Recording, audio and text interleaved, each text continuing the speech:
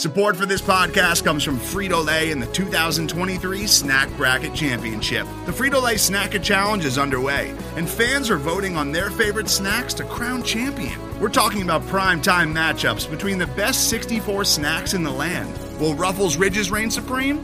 Can Doritos defend their dynasty? Or will Smart Food use their smarts for a surprise upset? Only you can decide. Get in on all the action for a chance to win up to $1,000 or a year's worth of snacks. Let your snacks be heard. Just go to fritolaysnacket.sbnation.com to vote and enter for a chance to win. No purchase necessary. Sweepstakes ends April 3rd, 2023. Void where prohibited. Year's worth of snacks awarded in the form of 52 coupons, each good for one bag of chips. See official rules at fritolaysnacket.sbnation.com. This is the Black and Gold Banneret podcast.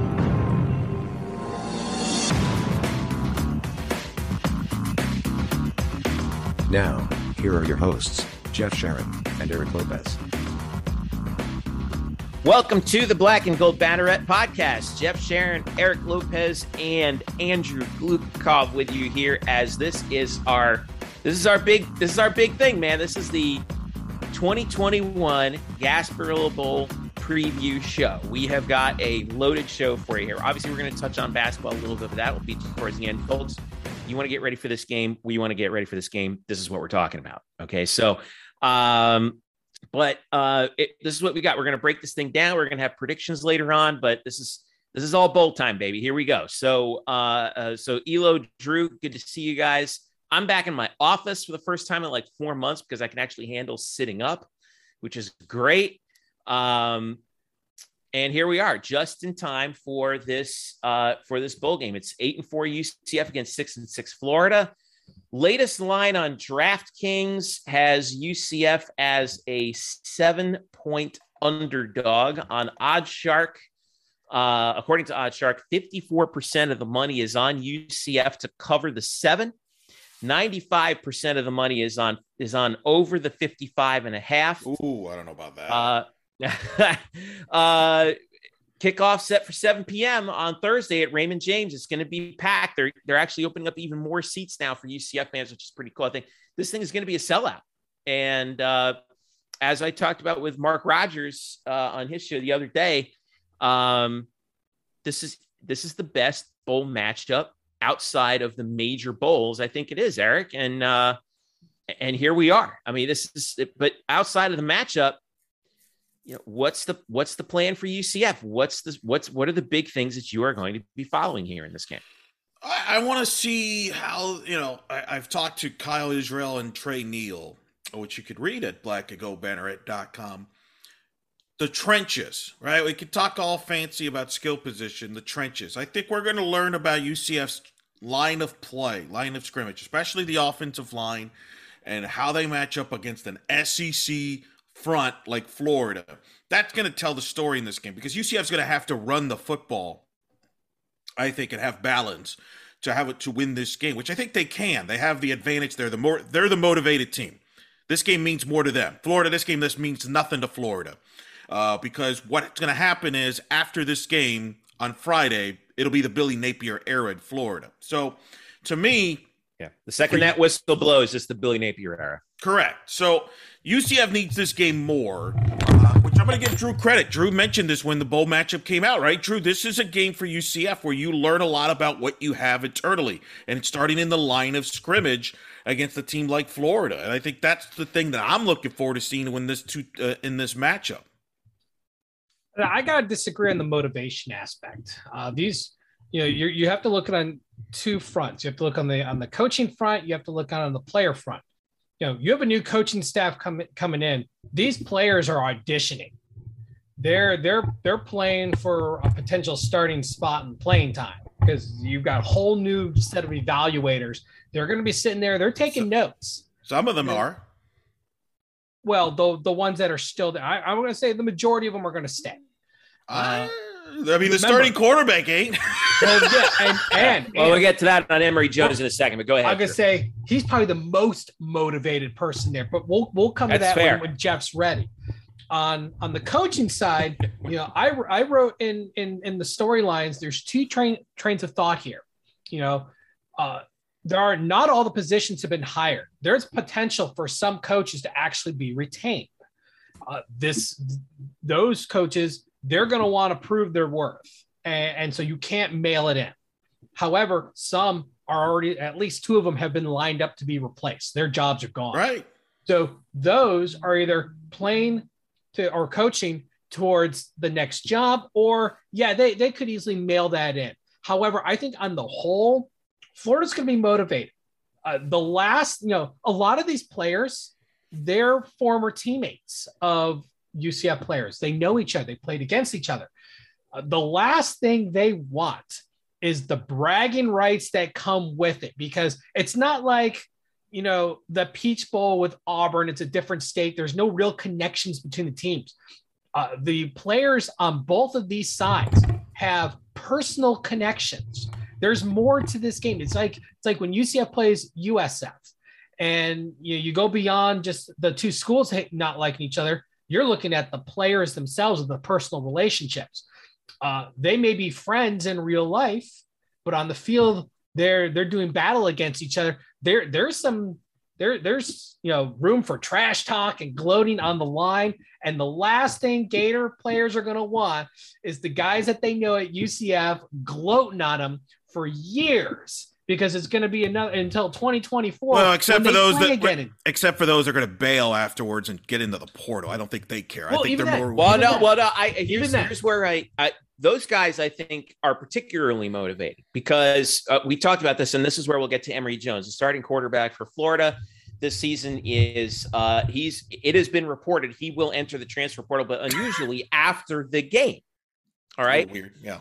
It's so our thought initially was like, oh, he's not even going to play. No, he is going to play. So he's using this game as an audition for himself, like you were saying, Drew, for whoever else is going to. Some would argue. Some people are speculating he's auditioning for the opposite sideline. Some would argue. Well, he flat out said he would play anywhere. So it could be UCF. Absolutely, UCF is looking for a transfer quarterback. And Gus did say this week in media availability that he recruited Emory Jones, because Emory Jones, I think, was a half hour away from Auburn. So there is familiarity there. So we could, guys, be seeing the next starting quarterback for UCF in 2022 on the field. We just don't know which quarterback.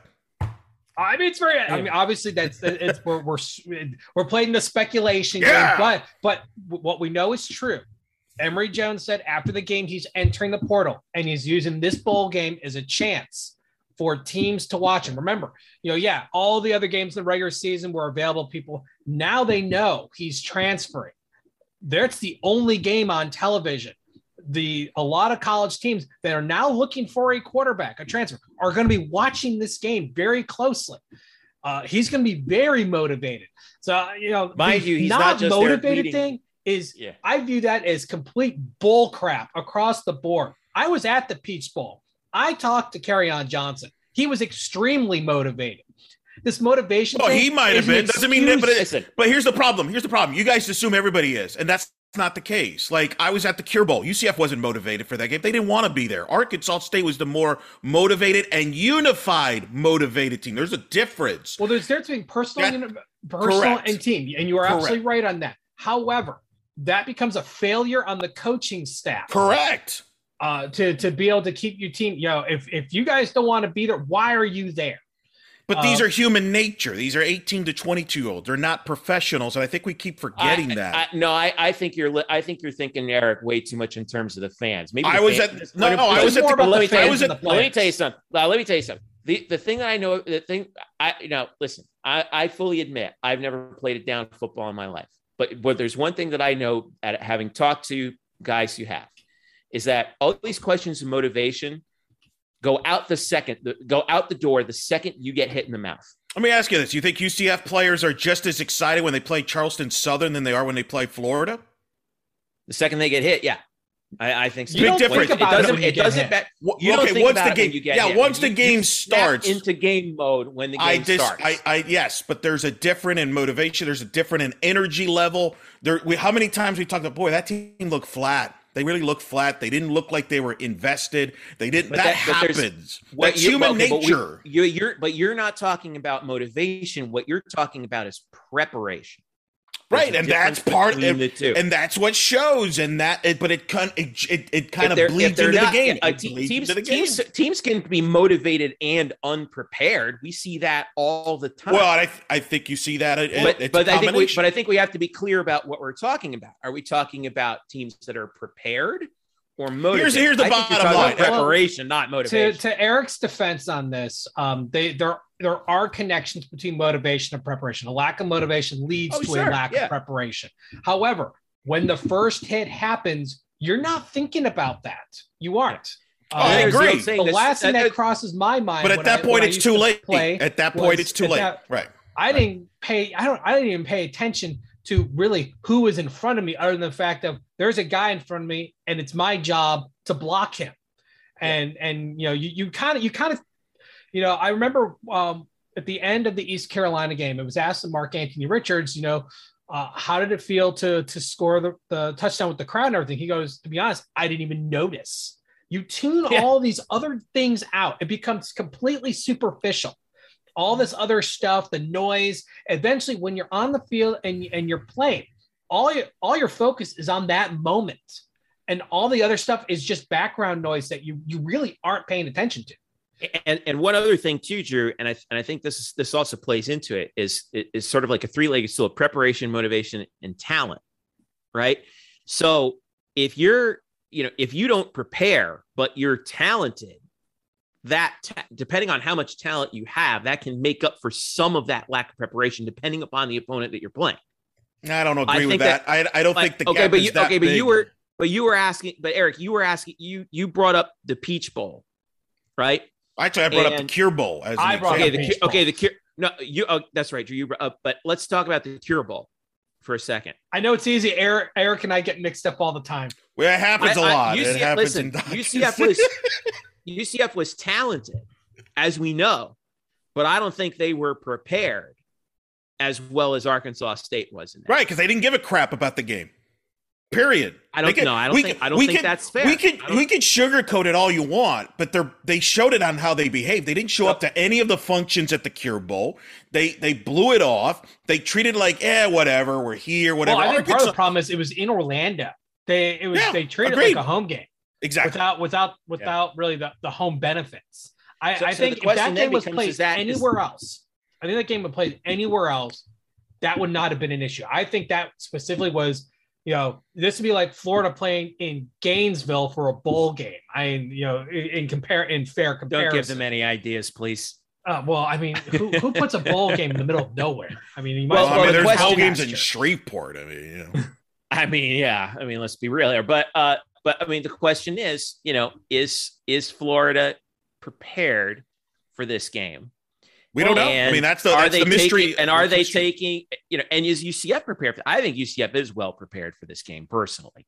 But the question, and then the other question is, if they're prepared, are they prepared enough that their talent wins the day? Because let's talk about that. Let's be real. That's an SEC roster. Okay.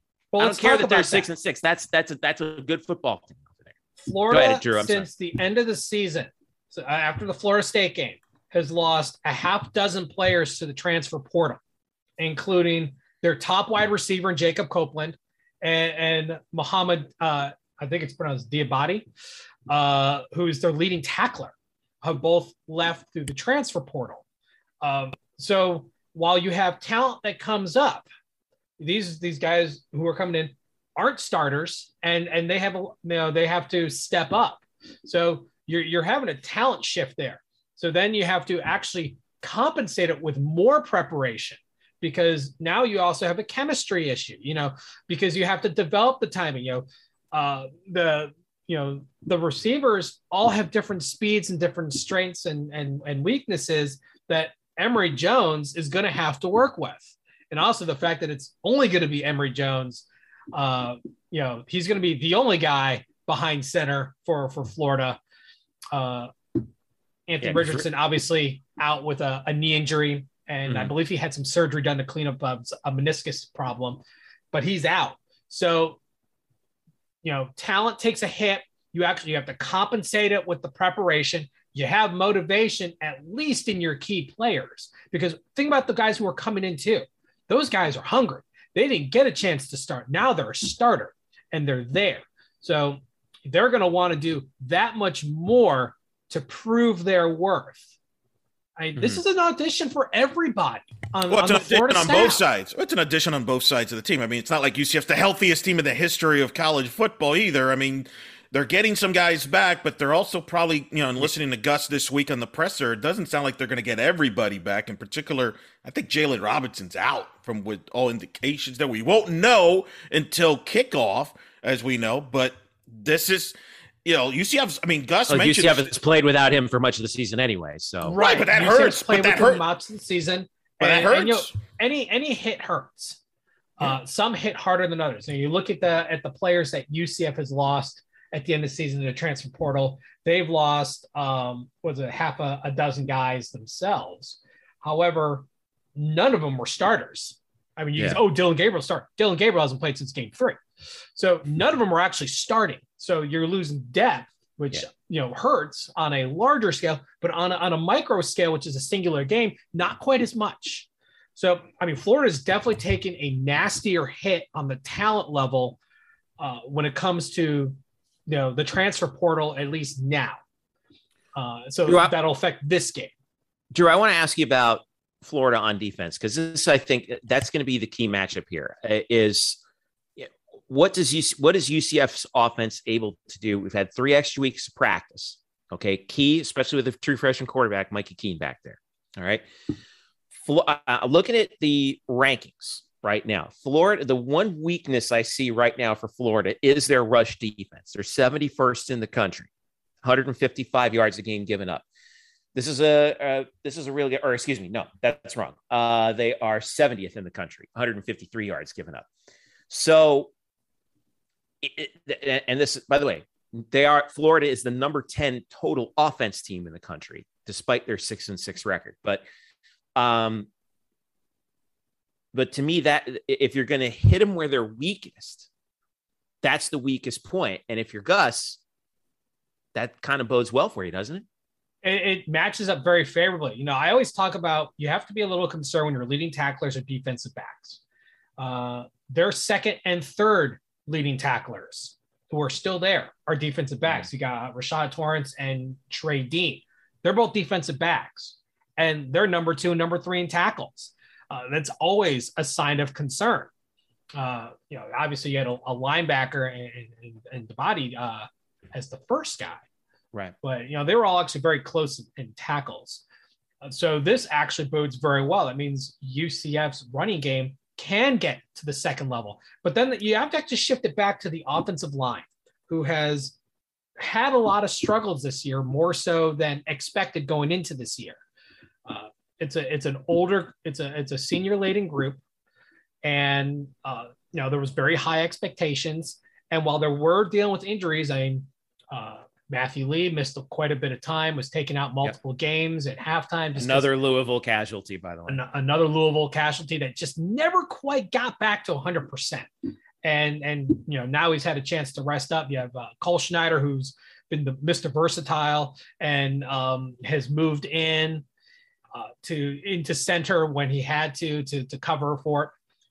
But this is an offensive line that has struggled at times and has allowed the running game at times where they need it to not get what they, to flounder a bit. And it hurt, lightning type players like a Trillian Coles and a Johnny Richardson, who are not big bruisers, who really don't make their own holes, which is why it's so important that UCF is going to have to establish with Isaiah Bowser and Mark Ante Richards, who are harder hitting running backs who can make their own holes. You're going to have to ride that run.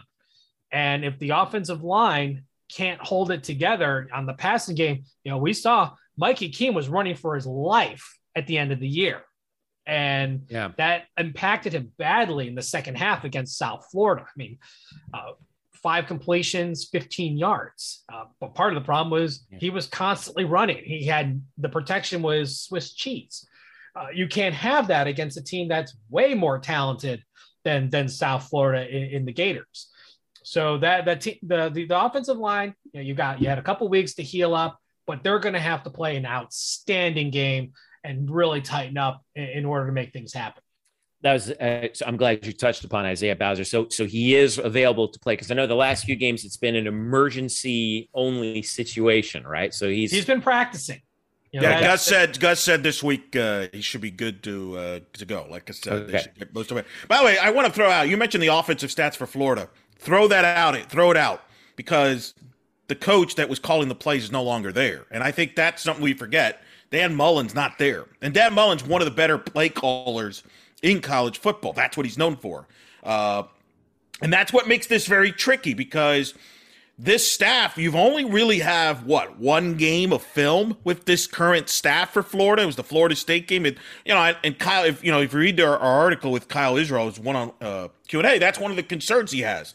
There's limited film on Florida with this staff. Now, yes, they've been there all year, and they're probably going to do some same tendencies. However, as we've seen this in the past in bowl games, a lot of times teams will come out with completely different looks that maybe a team hasn't seen on film all year, and that might happen, especially if you're an interim coach. You got nothing to, hey, let's just try some stuff differently for this bowl game, right? Let's try something different. That's kind of the concern I would have. And that's what happened against South Florida. Yeah. On defense, your defensive coordinator gets canned, a week before the game, and you have a dual defensive coordinator system that is able to throw wrinkles, because they knew what was coming with Adam on offense, and they were able to hide what they were doing on defense. And Coach Malzahn flat out said, we had no idea what they were bringing, and they fooled us. We struggled to adapt to it. But the thing is, I've actually heard him say that more than once during the year, and to the point where it's a little concerning, where if the defensive coaches throw a curveball, they've struggled to really come around. However, in this particular game, the defensive coaches really haven't changed. Their setup hasn't changed. So at least from UCF's offensive standpoint, they know what they're going into. They're not going to change it, a fundamental change, right at the very end of the year. It's not going to work. Well, I don't think that it's a concern in terms of Gus's staff in particular. I think that that's one of those things where, your on-field leadership has to kind of take over in that respect. Now, like Trey Neal, Eric, who you spoke to again, remember we had that discussion with him about 2017, and he said that in the championship game against Memphis, the second time around, they were expecting one thing, and they ran a completely different offensive scheme than what they were expecting. So that comes down to your leadership, right? Are your on-field players recognizing those things and saying, hey, this is what they're doing. This is how we're going to have to adjust to this. I think that's where that comes in. So the question is, where does your on-field experience play into that? Because the coaches can't, they got way too much stuff going on as it is. It's the players who have to make those adjustments. Well, I think it's both. It's both on that, because obviously the players, they see what's in front of them, but the coaches see the bigger picture. There's assistant coaches upstairs watching this stuff, so they can see the formation on a grander scale that the players can't see. They can only see what's in front of them and what's around them. So they can't see across the field necessarily. And sometimes it can be a little bit difficult in the heat of the moment to convey a lot of information. Usually that happens more after drives, and they get to huddle up and actually talk about things. But it's the coaching staff upstairs that's going to have to recognize these things and communicate down, so that in between drives, they can say, hey, this is what we saw. This is what they're doing. Okay, here's how we're going to change it up. But it comes back to the on-field leadership to execute it and make sure that the other players are executing it. I come back to that Mike Tyson quote, right, Drew? Everybody's got a game plan until you get punched in the mouth. Oh, yeah. Kind of like one of my favorite quotes. Kind of like motivation. You're not motivated until someone smacks you in the face. Until you get punched in the mouth. Well, and it goes back to the quarterback matchup. Emory Jones obviously going to be in the portal after this game, and then you got Mikey Keene, who's the incumbent, and has something to prove. Right. I mean, everyone has something to prove. Right. Well, people is trying to take his job away, and obviously this will be the last game for the quarterback. Kenny is on the staff; he's going to be a head coach. But I think this is a game for Mikey Keene that you can make a last statement here to your coaches and to the fans. Like, and leave on a good note, because they're probably going to add a quarterback this offseason just because you need one for depth purposes. But the tone will be set based on how he performs this game. And to your point, like, how does he see the Florida defense? What you're saying, Jeff, if Florida gives him different looks, can Mikey Keene figure that out quickly enough? And I think that's going to be some of the keys in this game for both sides. I think Florida is familiar more with what Gus's staff does from their SEC days than I think even Gus's staff is with this Florida staff, because of all the changes that's happened at Florida. I think as far as Mikey Keene and for next year, I don't think this game really matters all that much. I really don't. Bowl games, remember, bowl games are exhibition games. They really are. That they've always been that way. And outside of basically you're going for a national title, it's an exhibition game. It really doesn't count for anything outside of players get a chance to do something and fans get something to gloat or hang their head in shame about. It's gonna look at what happened with Mackenzie Milton in 2016. I mean, he was terrible at the Cure Bowl, just dreadful. But that didn't. But I mean, you have to use it because it's a great example. Flash forward, he's still the starter going into 2017. It's all about the offseason development in the spring ball. I think spring ball is going to be really where underrated, because remember, a transfer is going to be in camp for spring. Early maybe we don't know yet. Should be. Let me phrase it. Should be. Because at that point, if you don't have a guy in for spring ball and you're expecting to be kind of a veteran presence, it's going to be really difficult to catch up to that. It can happen, but it's difficult.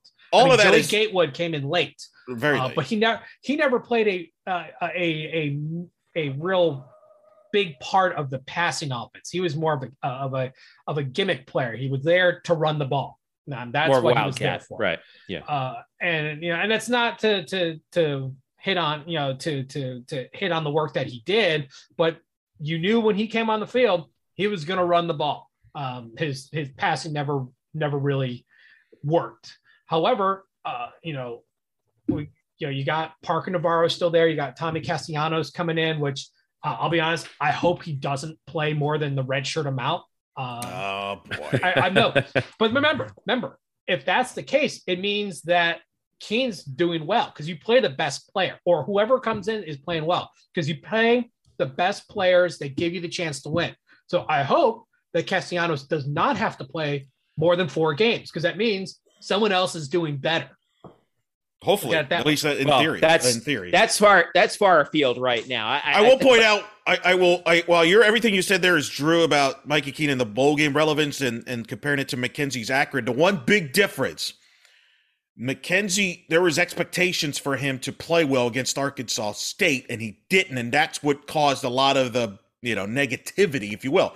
The difference is, I don't think there's high expectations for Mikey Keene against this Florida defense going into this game. So I actually think it's more nothing to lose for Mikey Keene. If he plays well against Florida, that's a confidence booster for the fan base, for the players, for the staff. Like, hey, he played well against an SEC defense. That's a fair point. That gives you confidence. That's the big difference. I'm not saying it's the end-all, be-all if he struggles, to your point, because it is about the spring and he's got to improve and all that. But I do think that if he plays well against Florida, that's a positive going into the spring. Carry some of that optimism and and confidence going in. Absolutely, and absolutely right. And talking to Mikey, I remember hearing him after the South Florida game talking about how the game's slowing down for him. Look at the last 4 games, 0 interceptions. The first half of the season that he played, he threw a pick in every game. He hasn't thrown a pick, in the last 5 games of the season, 10 touchdowns, 1 interception. Yeah, well, 1 interception. I mean, that says a lot. And that 1 interception, it was a bad one that turned into a gift. But you're gonna have some bad throws every now and then. But each time he's getting better, he's getting smarter. The game's slowing down for him. Normally true freshmen are not meant to be put out on the field. And you saw it with Milton, you saw it here. A lot of them struggle. Even Jeff Godfrey. Godfrey used his athleticism more than anything else to compensate for his youth. He had that athletic ability to overcome some of the youthfulness as a quarterback. Keene and Milton, obviously not as physically athletic as Godfrey was, but that's quarterbacking. It's quarterbacking for you, and you're gonna make mistakes. You're gonna grow. Usually, you're not on the field to make those mistakes, but we're seeing growth in real time, and it's you see it each game. Look at the box score, and outside of that second half against USF, where the offensive line, just could not stop the pass rush. And, that hurts his box score numbers, but he could have, he avoided sacks. He avoided interceptions. Yeah, he threw the ball away a lot, but that's what a smarter quarterback does. You have to work with what's given to you. And if you're given nothing, it's better that he caused a punt and allow your defense to make him force a mistake than to create a mistake yourself.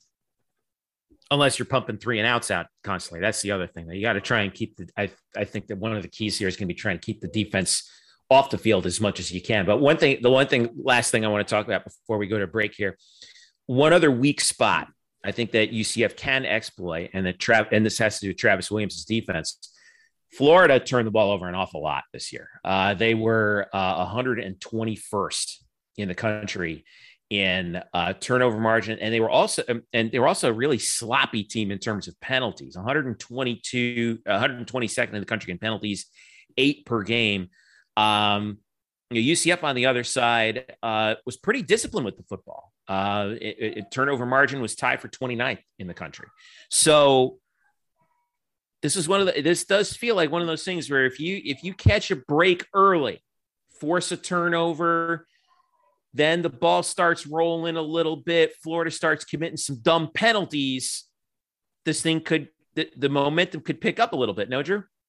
Absolutely. Something to keep in mind, obviously, defensive backfield was much maligned in 2020. A lot of youth, a lot of inexperience. And it's taken time for them to really buy into and assimilate into the Travis Williams defensive philosophy. But as the season's worn on, the defensive backfield has gotten stronger and stronger. And they, I've read articles written by Florida fans or various writers who are more affiliated with Florida, and they're concerned about the defensive backfield of UCF and the fact of, hey, they've gotten really good. They're pretty good. Devontae Brown has exploded as one of the Devontae Brown's been so good this year. Gosh. Is one of the as a shutdown corner. I mean, he's causing turnovers. He's knocking the ball away, and he's creating all sorts of havoc in the passing lanes. Corey Thornton has been around and is still doing things. I mean, you're seeing players really rise up, and what it came down to is they all said it. T-Will had a defensive philosophy and plan, and it just took them time to really grow into it. And now that they're in full buy-in mode, they've acclimated to it. You're seeing the results. Outside of Cincinnati and SMU, which was different issues. Teams aren't scoring on UCF. They aren't. Yeah. They're East Carolina was way below their season average, and they still had a starting quarterback. Obviously, Memphis did not have their starting quarterback. The defense is doing their job, and they're doing their job well. It's 6 of the offense.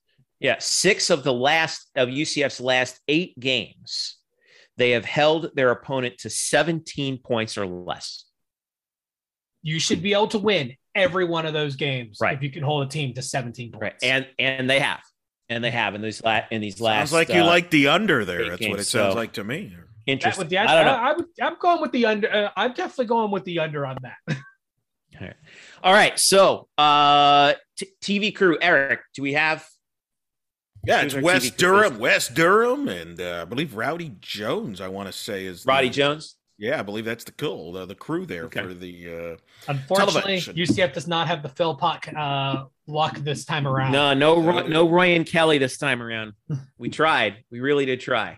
All right, we're going to take a break. Stick around. Black and Gold Banner podcast is back after this. Today's episode is brought to you by Cars.com.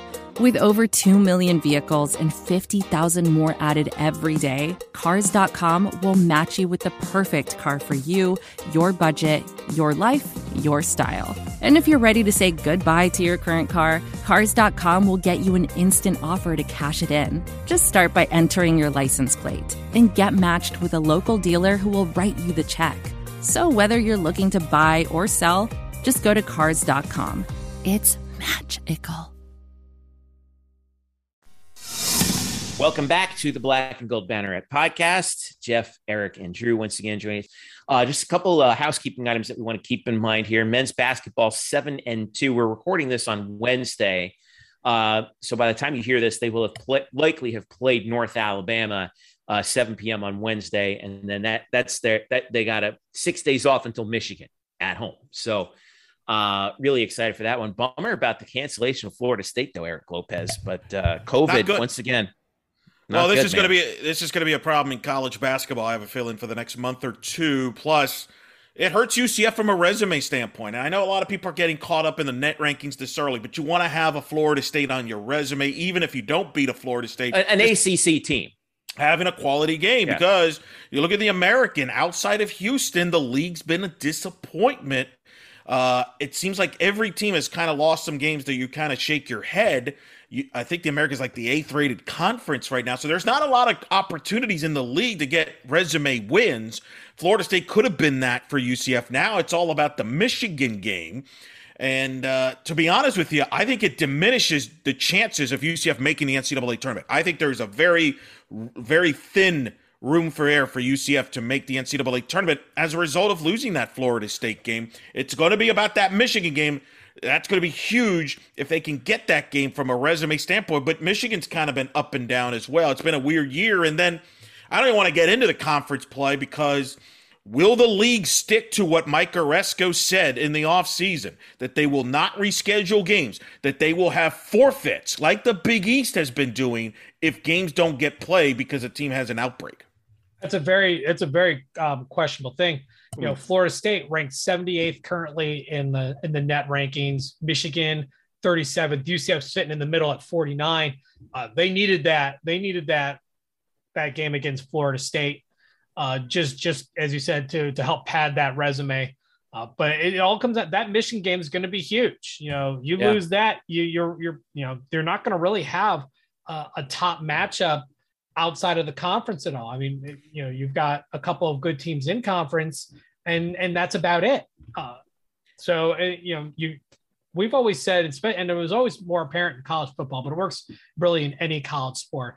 The out of conference is what separates your conference for the other conference. And if your teams and your team, as well as your conference mates, don't win those out of conference games, it hurts everybody.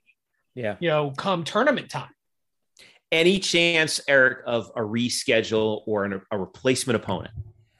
It's going to be hard, because once you get in, as we get to conference play, it's harder to reschedule games in basketball. And, you know, I was talking to somebody who works in college basketball. The way the schools this year, the way the team's scheduled this year, it was kind of back to normal type of scheduling. It wasn't like last year where there was these big breaks and you can maneuver some things. Now, I do know John Rothstein, who's obviously an insider in college basketball, has reported this week that some conferences are kind of looking over once again their rules there, as far as because there's a lot of controversy over the Big East, for example, and they're forfeiting. Like Seton Hall's forfeited a game. I think they've won a game via forfeit, and that's going to make things complicated from the committee standpoint. How do you evaluate that? Do you give that any credence? Do you not?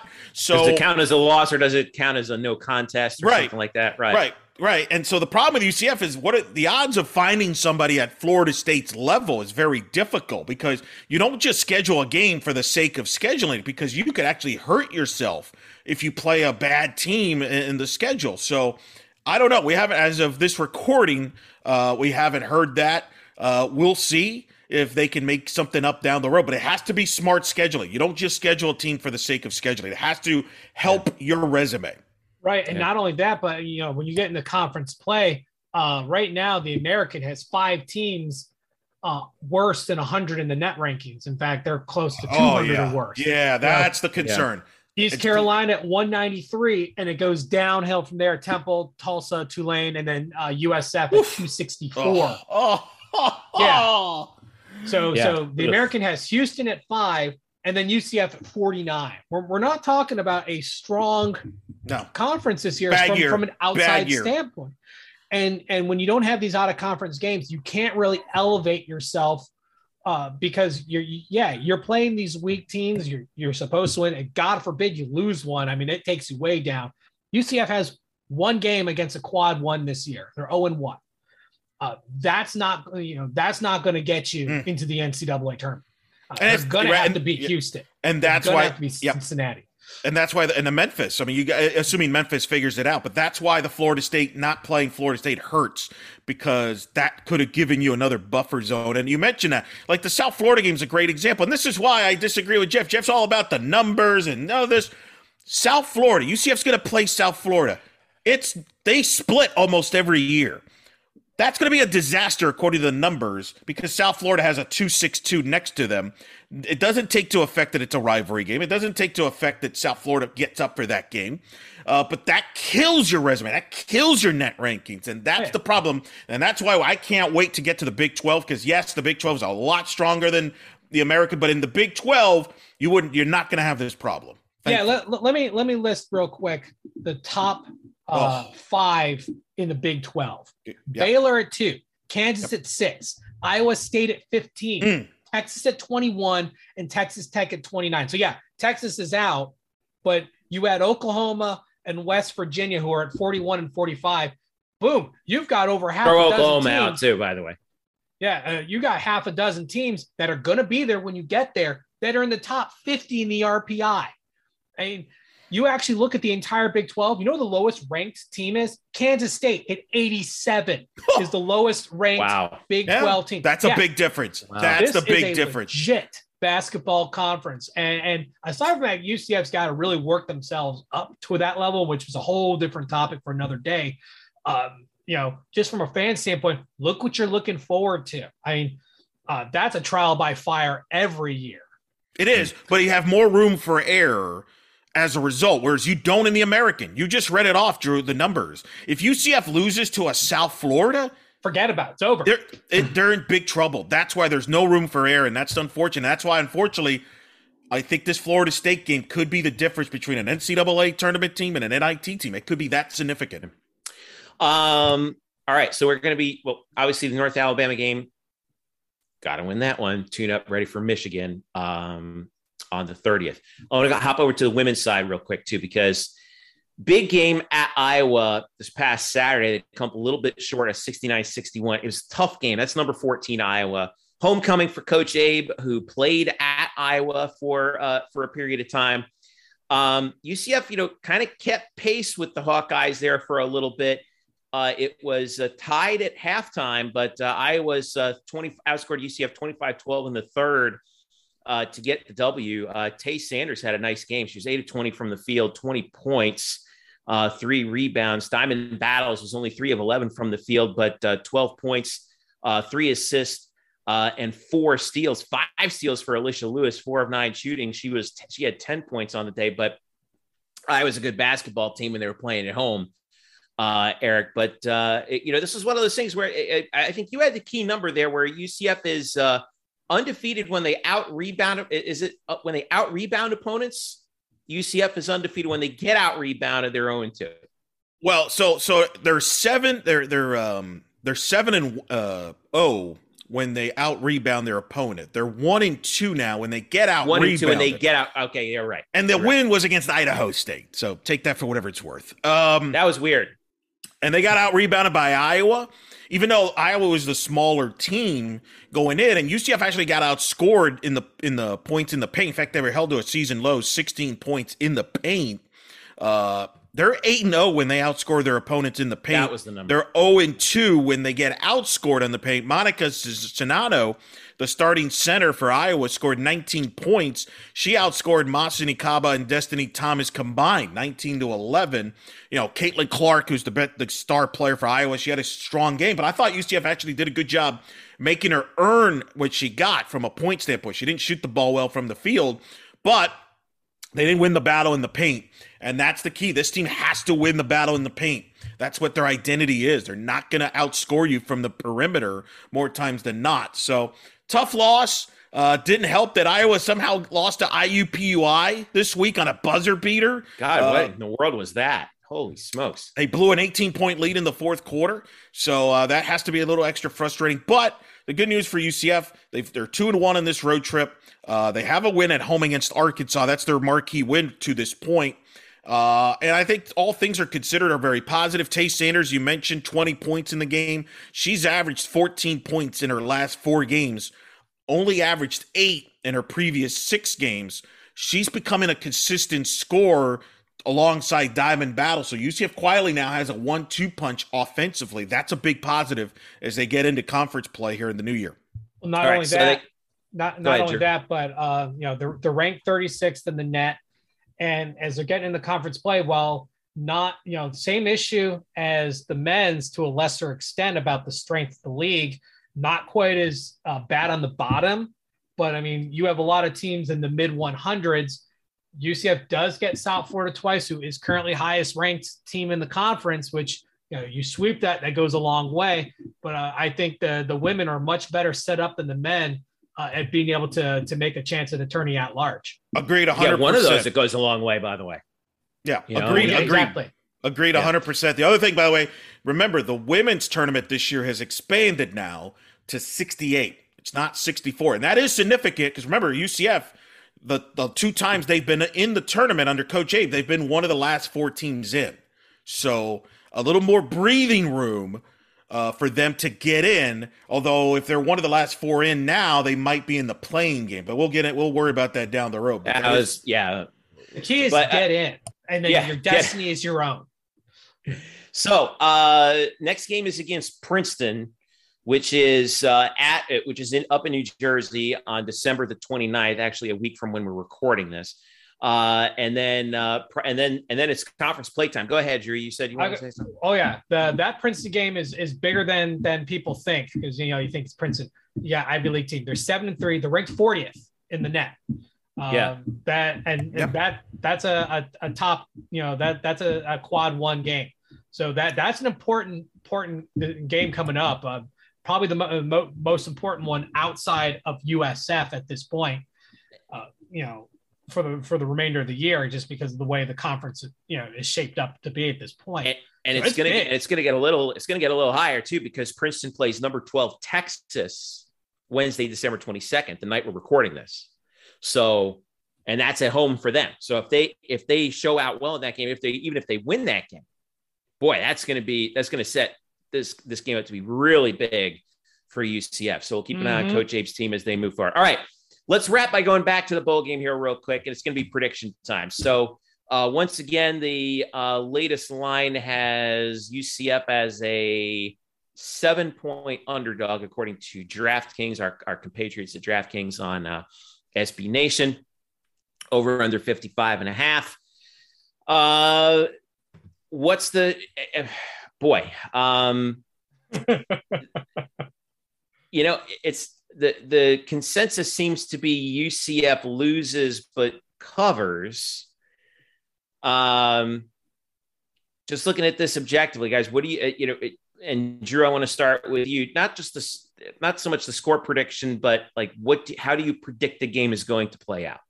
Well, I'm going to go with the assumption that Isaiah Bowser plays and is about as close to 100% as he's probably ever going to be this season.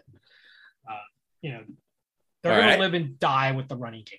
That's just what UCF's strength is right now. Obviously, that wasn't what it was meant to be, but it's what it turned into. And you're going to run with that.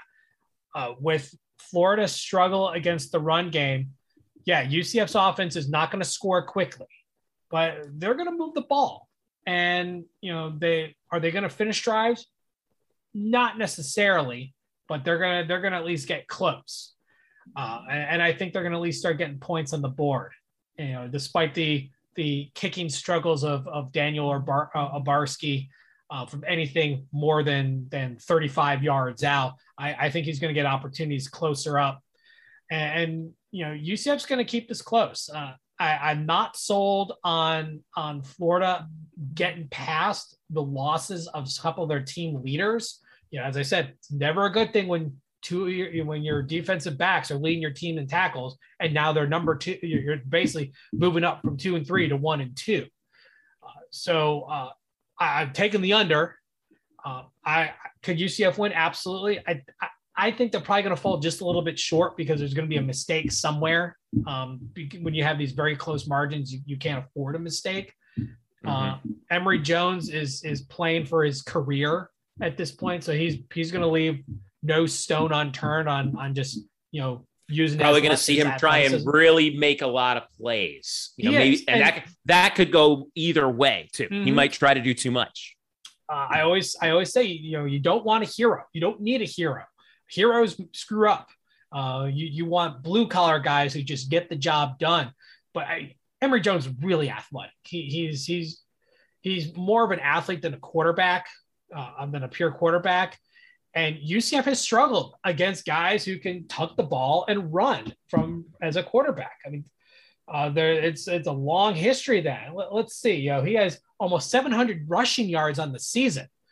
That's going to play into his advantage because UCF just doesn't do well against dual threat quarterbacks. I think Florida's still going to hold on, but I'm thinking more like a 24-21 or a 27-24. We're not looking at a shootout by any stretch, but I think UCF is going to keep it close. All right, Eric. Red zone defense, turnovers. How both teams do in that will go a long way in this game. I think you're going to be at a premium in this position. I do like the under, even though that's dangerous. Bowl games tend to go over for whatever reason. Teams, either defenses just decide to take the bowl game off, whatever. That said, Emory Jones, dual threat quarterback, how UCF handles that's going to be interesting. Could Emory Jones protect the football? Big question. I'm taking UCF to win this game by a touchdown, 24-17. Ooh, okay. I think the key number here is going to be which team gets more than one turnover first. All right. We're probably going to see, because it's a bowl game, we're going to see a little bit of sloppiness. I do think we do see that, right? If you find a prop bet where the combined penalties in this game is like over 10, take it, because this will be it'll be a slop fest. I gotta say, if you could go with third down conversions that it's under 50%, take it.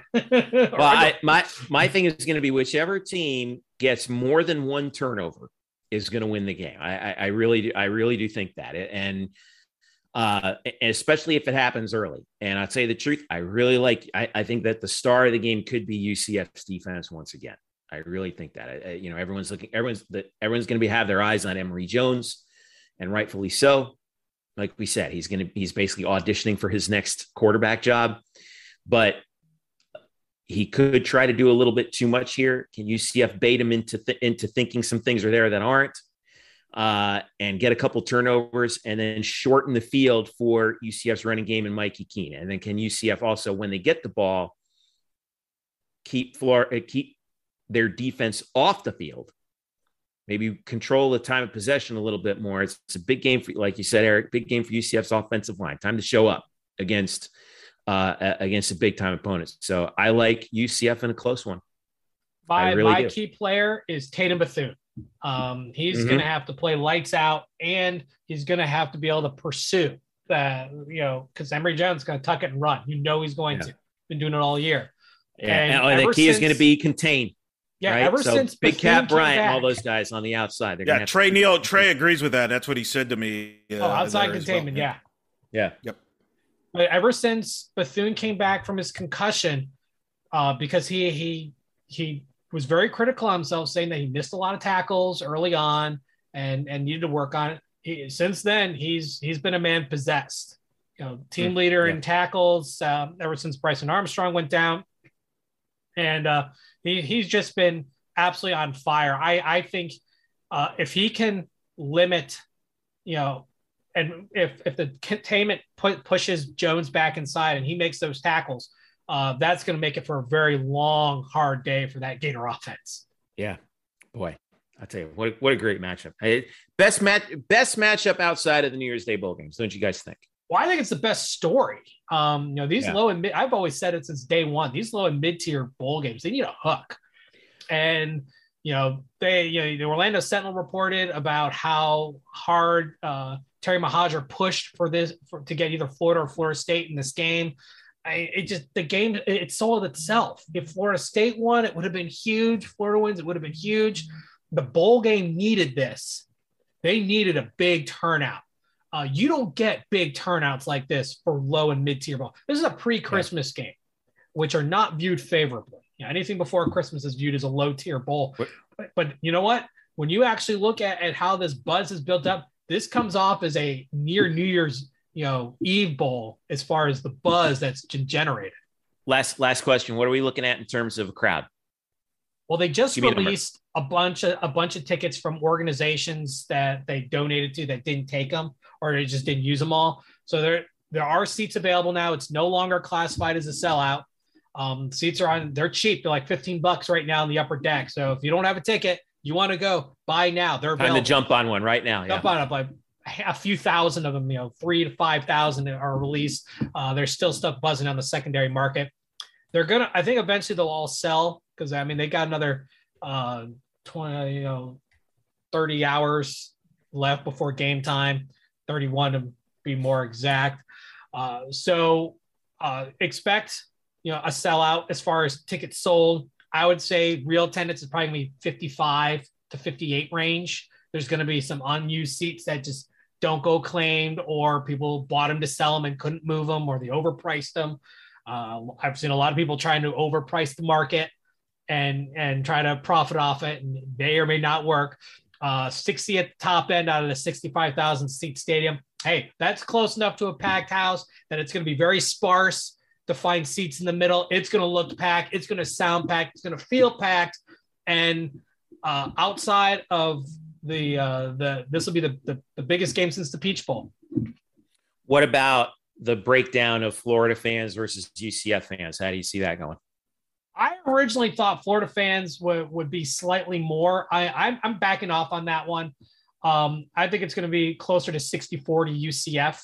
Now, a lot of Florida fans did buy tickets, especially ones who don't get opportunities to go to games in Gainesville.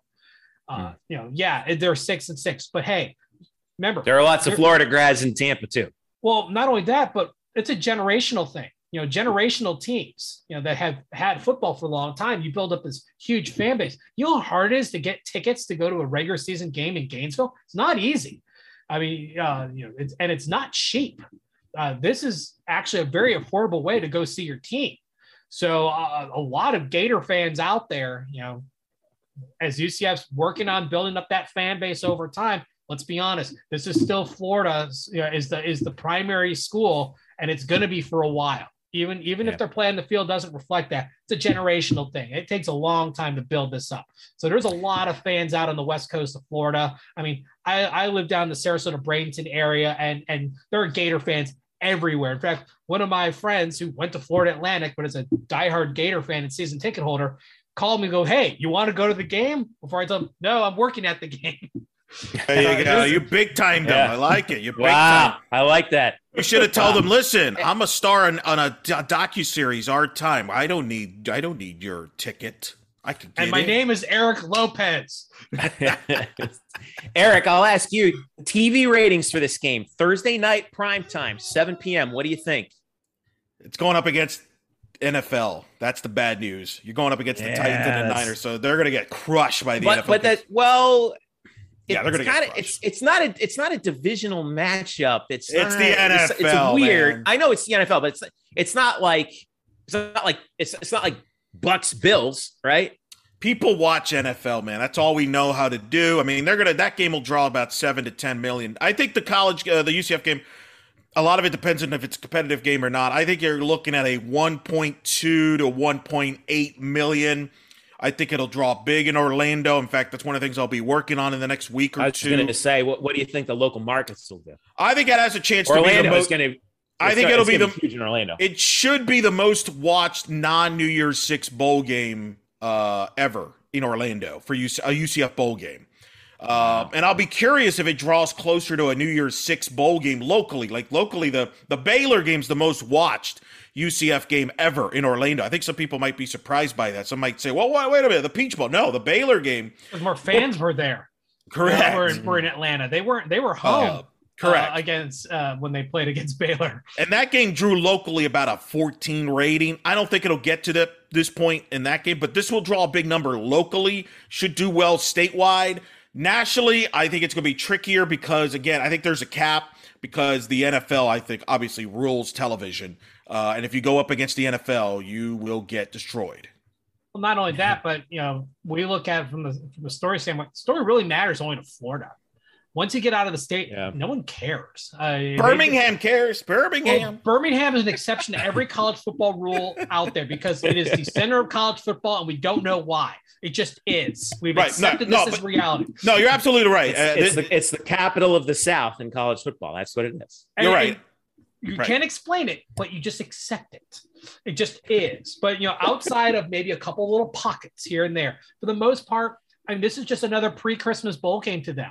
But it's because it's so big in the state of Florida that it's going to make up for that and give you ratings that would rival a game on December 28th, December 30th, and maybe even the 31st. Boy, I'm excited for this. All right, so what's our plan afterwards? We're going to have night shift afterwards, right?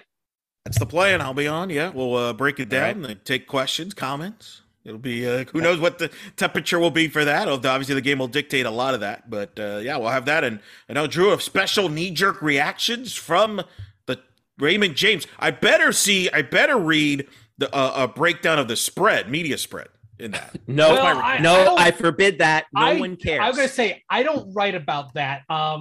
We can talk about it later. But, no, that's not... That's not something that I'm not going to put that out there. This is where I'm going to Bigfoot this as the managing editor of this site. No one cares what we think about the media spread. Okay. Not only that, but it's kind of like an unwritten rule, man. You don't do that. No, nobody cares. Nobody cares. I care. I care about Drew's well-being. I want to make sure he's taken care of and is fed. Drew's a big boy. Kyle. He can take care of himself. I can stand to drop a couple pounds. I'm not obese by any stretch of the imagination, but man, I can stand to lose a little bit of weight. Drew and Kyle and Noah's going to be shooting photos at the game. They're big boys. They can handle themselves. Okay. Kyle is the biggest one of us all. Kyle's an actual former offensive lineman too. I'm not saying you weren't, but well, I stopped growing. He didn't. Yeah.